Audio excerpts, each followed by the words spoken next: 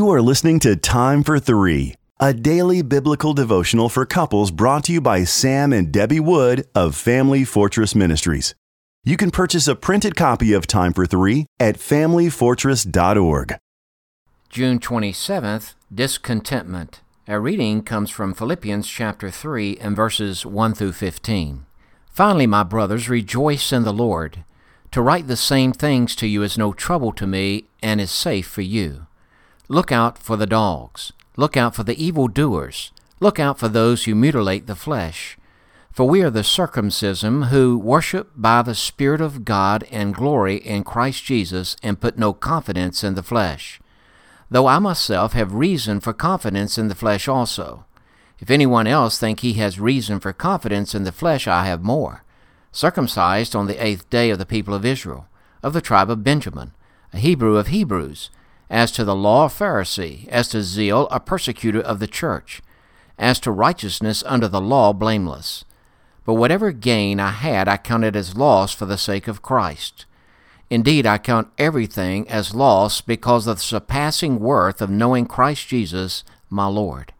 For his sake I have suffered the loss of all things, and count them as rubbish, in order that I may gain Christ and be found in him, not having a righteousness of my own that comes from the law, but that which comes through faith in Christ, the righteousness from God that depends on faith, that I may know him and the power of his resurrection, and may share in his sufferings, becoming like him in his death, that by any means possible I may attain the resurrection from the dead.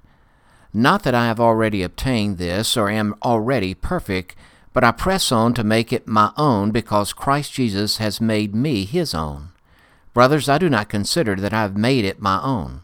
But one thing I do, forgetting what lies behind and straining forward to what lies ahead, I press on toward the goal of the prize of the upward call of God in Jesus Christ.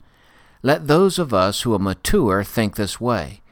And if in anything you think otherwise, God will reveal that also to you.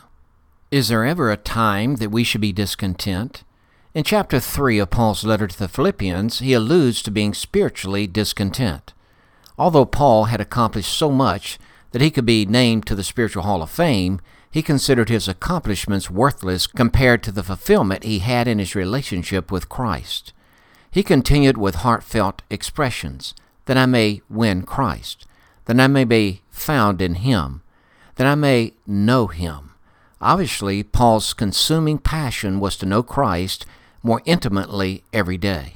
He determined that he would not rest content in past spiritual achievements, but would press toward the mark of the high calling of God in Jesus Christ. The word press pictures a runner approaching the finish line that leans forward and stretches himself out with all his might to cross the finish line. Paul was discontent with anything less than the goal of total spiritual intimacy with Jesus Christ. We counseled with a couple who, after 3 years of marriage, were ready to file for divorce.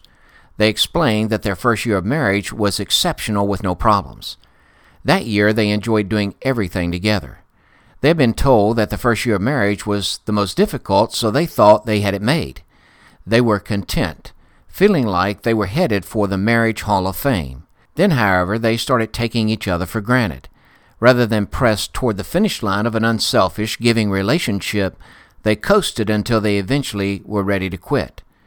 When concerned parents invited them to hear a message preached on God's fulfilling design for marriage, the couple realized they were cheating themselves by avoiding his plan. The Holy Spirit was inciting discontentment with their current spiritual condition.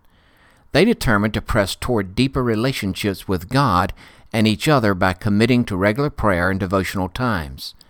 Their discontentment inspired them to read Christian books on marriage and strive for God's best. In this young couple's case, discontentment served an important purpose. It saved their marriage.